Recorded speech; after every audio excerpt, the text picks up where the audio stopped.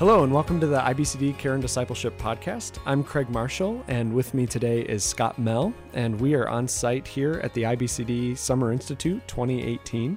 And Scott, it's great to have you with us today. It's good to be here. It's a privilege, actually, and it's fun to see you, Craig. That's great. It's fun to see you as well. My favorite places to be and people to be with.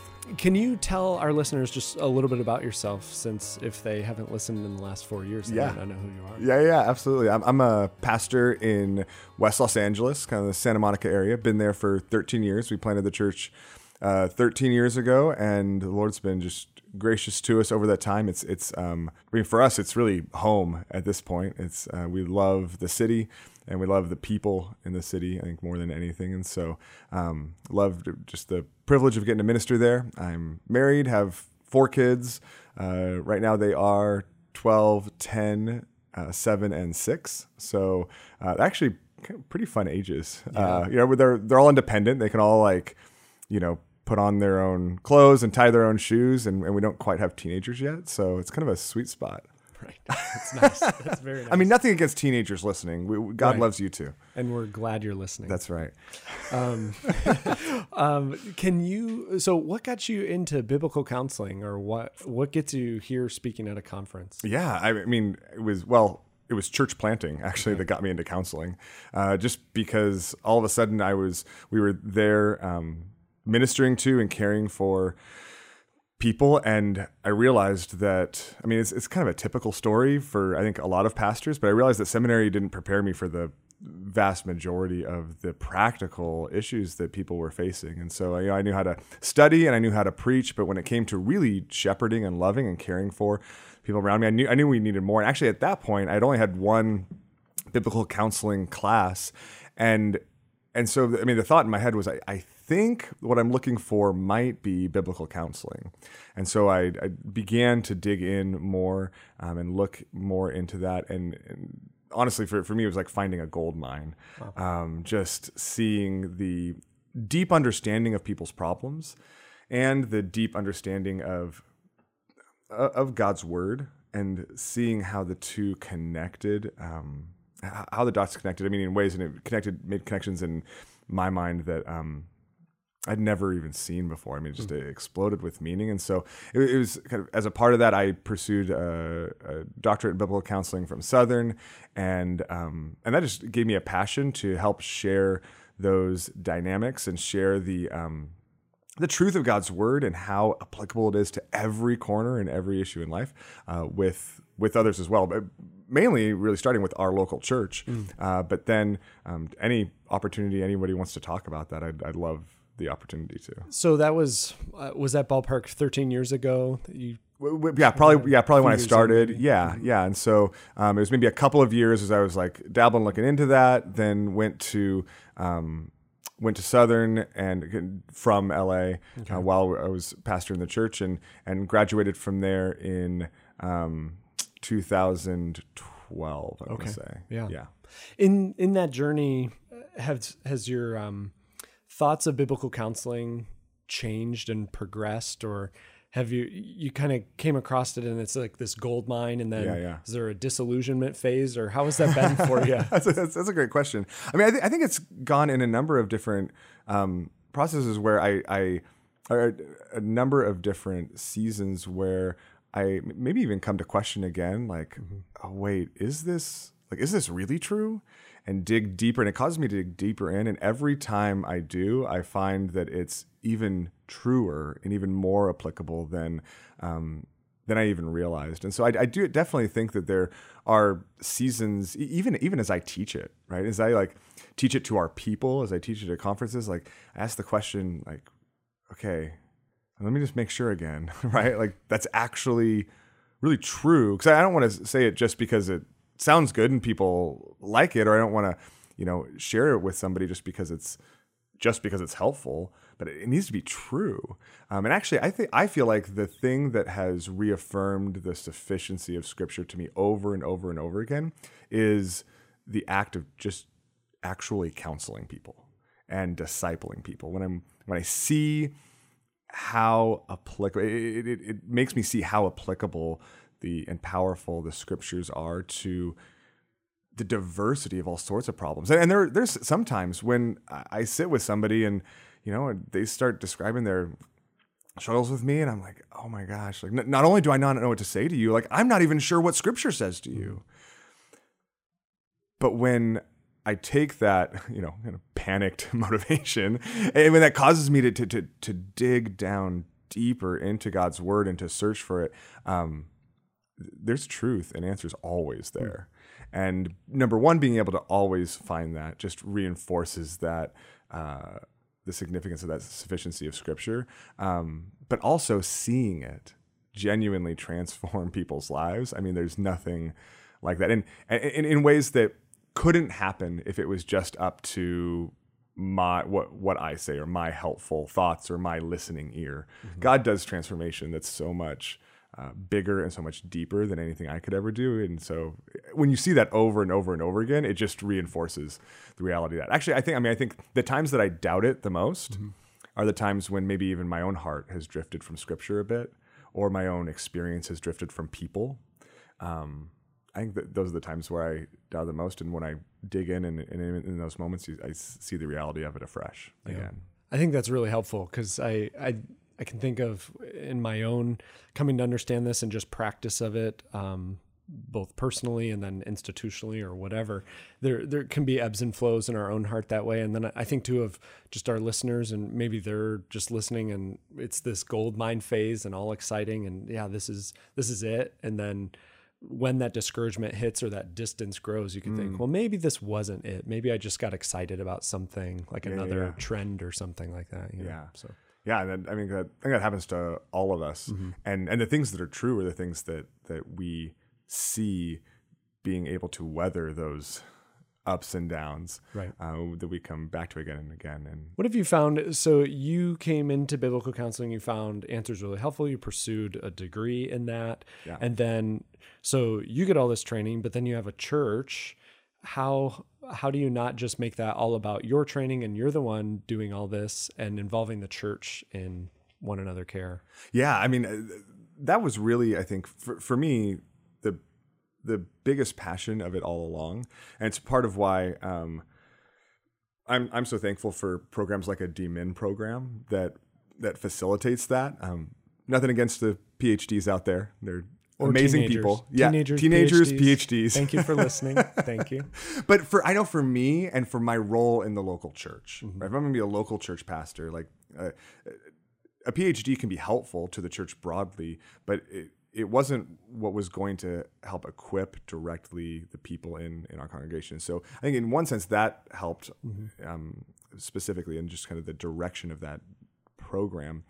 But secondly, I got to see and take kind of everything I was doing and apply it through equipping to our local church, and really not just to our counselors, but my heart was to apply it to all of our small group leaders, all of our disciplers, basically anybody doing personal ministry, that this is what they would be equipped with. And I think one of the things that drew me into the degree program specifically, and just and by the degree program, it's not really about the degree, but just a season of intense study, I think is what I would call that.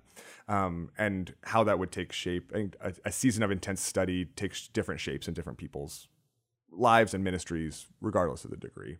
But what drove me into that season of intense study wasn't just that I needed to figure these things out for myself, but it was the reality that even when I did know how to counsel someone, even when I did know where to turn in Scripture, I didn't know how to tell anybody else how to do that.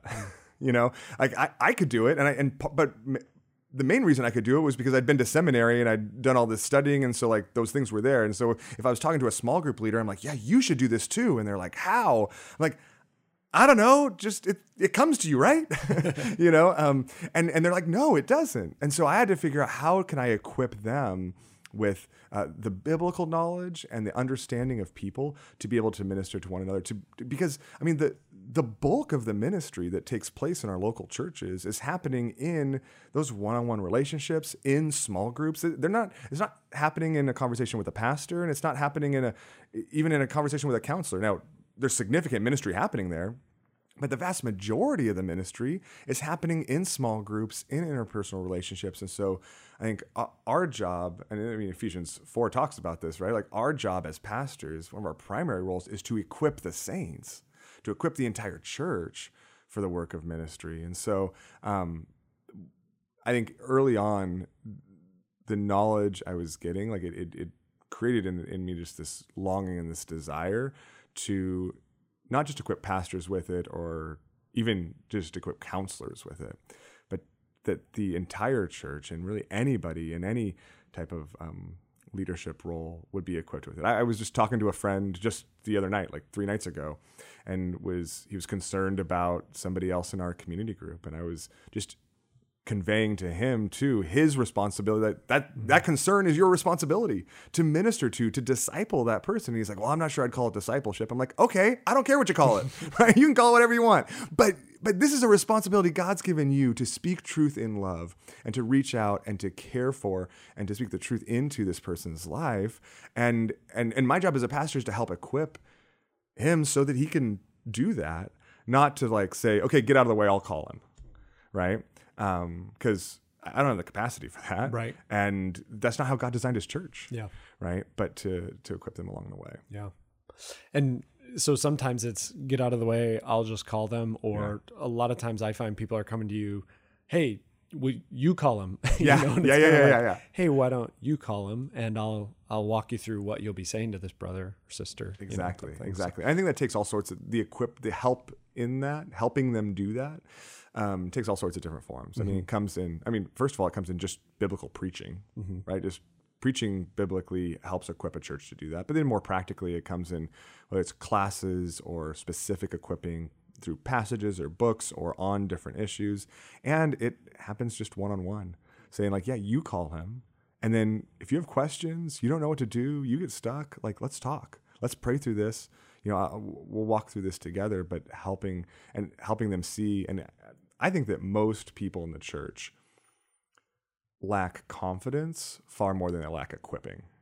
Right? I think they have actually a lot of the truth that other people need. They don't feel like they're the ones that are supposed to say it, or they don't feel like they can say it. But when we give them the confidence to say, no, you know more than you realize. And if you know the gospel and if you know the gospel and you spend time in scripture with any type of regularity, you're in a great place to be able to speak truth into the lives of those around you. And that's exactly what God's calling you to do. That's one of the things that I found so helpful about counseling observation was just realizing like, oh, it's not all these trick ninja passages that they go to. It's like passages I've read and I know what they say, but it's just, have I thought in my own life how that passage applies? And then can I sit there and help another person think of how that applies? Yeah. But it's stuff we already knew. And sometimes we make that so complicated. Yeah, absolutely. Absolutely. To the small group leader or just person in the church who's saying, yeah, but I don't know how. Where do you send them? What are things? So obviously as a pastor, you're able to be implementing things in your own church. And so that's a large part of what you're doing. But what are pragmatic things just for our listeners to think about if they're saying, I really don't feel equipped to enter into someone's life this way? Yeah. I think, first of all, I'd say you should turn to the resources at ibcd.org. Wow. Ding. Yeah. No, that's a part of it. I think there's like IBCD, I think there's a lot of places to find good resources to get equipped. Sure. Honestly, though, that's probably not the first thing I would tell them. The first thing I would tell them is, okay, let's open up our God's word and see what it is you're called to do, right? And you're like, oh, I'm not equipped to, like, I'm not sure where to start. Okay, what are you called to do? And Scripture calls them really simply first to just love that person. Just to love them, like to actually care, to be genuinely concerned enough because they care about the person, and then to start by just spending time with them and being intentional with them, listening, asking questions, and getting to know the person because they know the Word of God. When I sit down with somebody for the first time, and some of your listeners may have heard me teach before because I say this a lot, but when I sit down with somebody for the first time, that's what goes through my mind. I think, man, I have no idea what to say to you, right? Happens every time. Why? Because I don't know what to say to them. I haven't listened long enough to really understand who they are, what's going on in their life. And in order for God's word for the dots to be even connected in my mind. And so one of the first things to do is just slow down and listen. Yeah. Spend time listening. And if you're spending time listening to the person and you're spending time daily listening to God and his word, the dots are going to get connected, right? Just being faithfully loving them in those ways, you're going to find ways you're like, oh, you know what? There's probably some ways I should serve you and care for you. You know what? There's actually probably some things that I should say to you. There's probably some truth. The way you said that, it reminds me that doesn't sound exactly right. It doesn't sound completely true. Or that sounds completely true and I should affirm you, right? I should encourage you. I should tell you, yeah, you're on the right track and it's hard, but let's keep going. But I think sometimes slowing down, and I think people don't know what to do because they're looking for the magic pill, right? They're looking for the silver bullet that's going to solve everything. Yep. And it's like going to a mechanic type thing. Yeah. Like, yeah. Well, I don't know how to fix their water pump or something. It's like, it's not a mechanic metaphor. No. It's sanctification. It's growth. Yeah. It's discipleship. The metaphors are wrong in our head a lot of times. Exactly. Yeah. And the means of our sanctification that God has called us to is a bunch of fallen people together that he wants to use for his glory. Right. So it is you in all your limitations and all of your own struggles that God wants to use in that person's life. And so, there are all sorts of different ways to get further equipped. Yeah. And that starts with just your own time in God's word. And there's resources there that you can study up and you should pursue. But I think it starts with just caring enough to be there and to engage and to invest with them. That wasn't a leading question to try and get a commercial. So that was good. But no, I like where you took that. That's great. Speaking of which, are there any passages that you've been using lately or that are some of your favorite to go to when you are getting to know someone and starting to better enter into what they're struggling with? Yeah. There's a number of different places we could go. I think, but there are probably some like passages that I typically tend to go to more often than not. Sometimes when I get asked this question, actually, I'll tell people that the most common passages I use in counseling are most often whatever I was reading that morning. And I used to be embarrassed about that. I used to think, oh man, I'm just surviving on the skin of my teeth. I'm sure glad I read this morning. But I've come to realize that even regardless of how much biblical knowledge I have, the Lord oftentimes loves to use those things, loves to use the time, to provide me something in his word this morning that he knows somebody else needs to hear this afternoon. And so, I think that's kind of general, but more specifically, I think it was David Pallison who wrote once, and I can't remember where he talks about how you could counsel the entire human experience from the book of Ephesians. And I've taken him up on that, and so I don't really use anything else. No, I'm kidding. But sometimes I will say, sometimes it feels that way, right? Because I think Ephesians provides such deep and rich and applicable content to so many different issues. And one of the places I go a lot, particularly when just starting out with a counselee or somebody I'm discipling, is just the beginning of Ephesians, in Ephesians 1, because regardless of what somebody's struggling with, inevitably it's because they're getting their identity from somewhere other than Christ. They're looking for fulfillment and joy in something other than Christ, right? They're worshiping other idols. They're manifesting their own self-worship ultimately, and it's because they've kind of lost sight of the glory of who God is and who he has made them to be.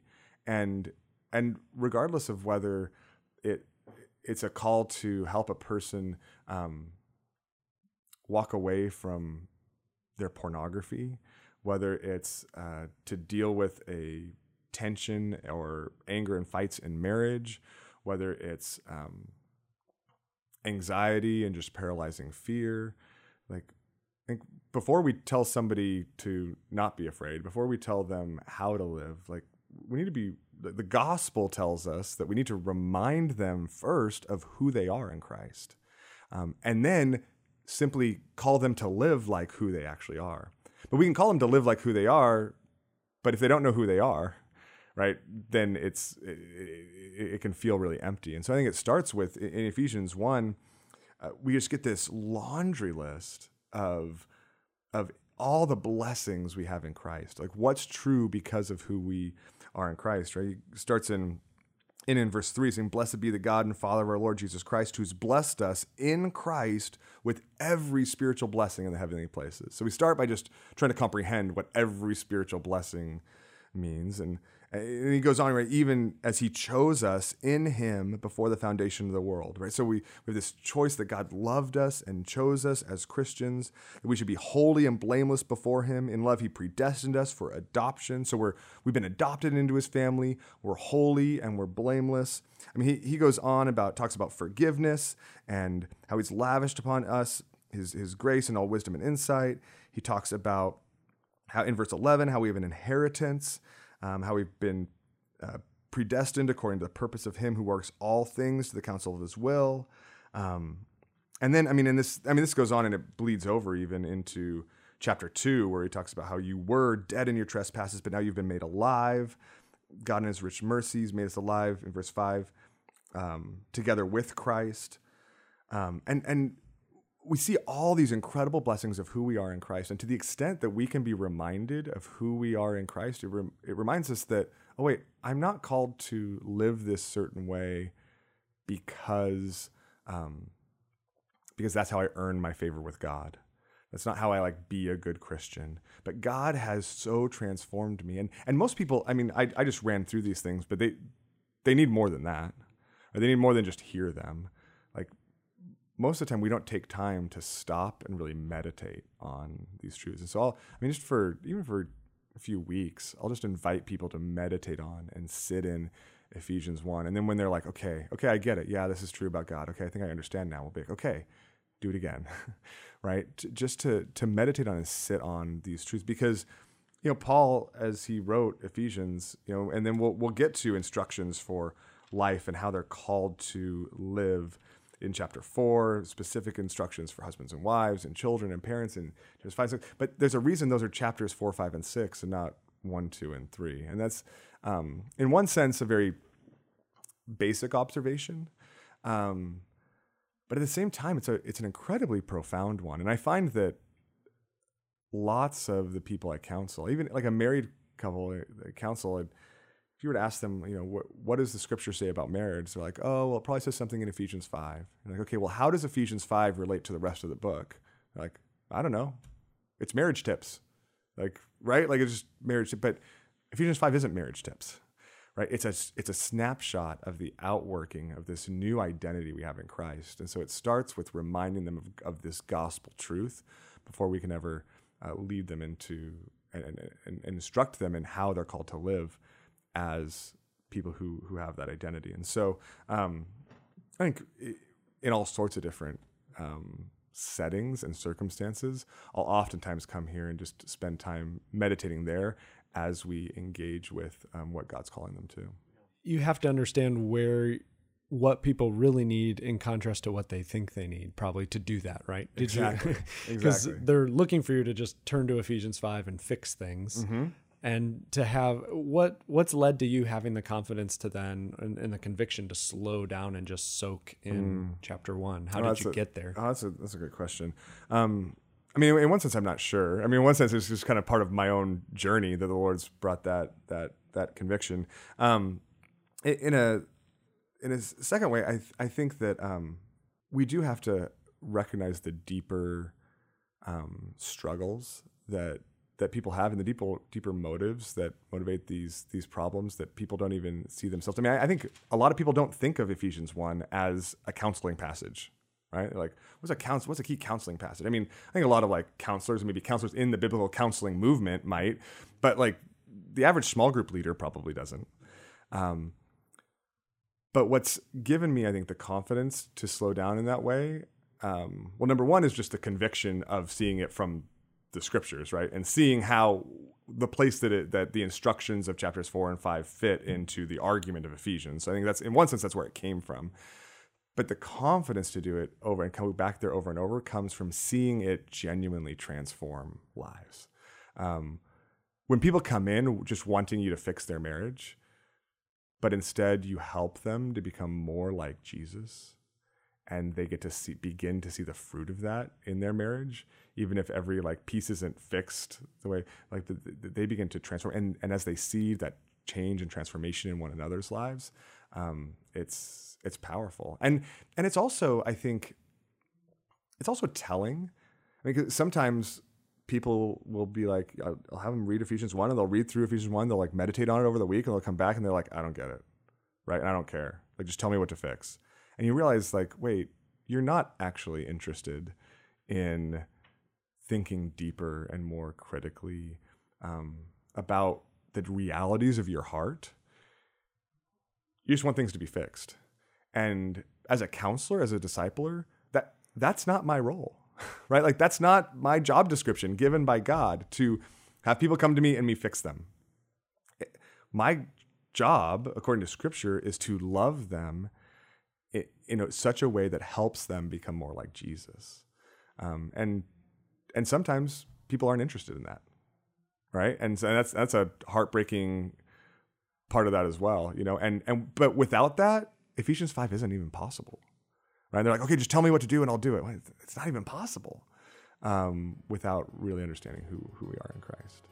Well, thanks, Scott. It's been great to have you with us for this conference. Great to continue getting to know you more and then also hear these things. So it's been a pleasure. Oh, it's my pleasure. Thanks for having me. Have you downloaded the IBCD Resource app? The app not only includes IBCD's latest content, but also other voices from the biblical counseling world, including ACBC, CCF, and the Biblical Counseling Coalition. Download it today in both the Apple and Android stores.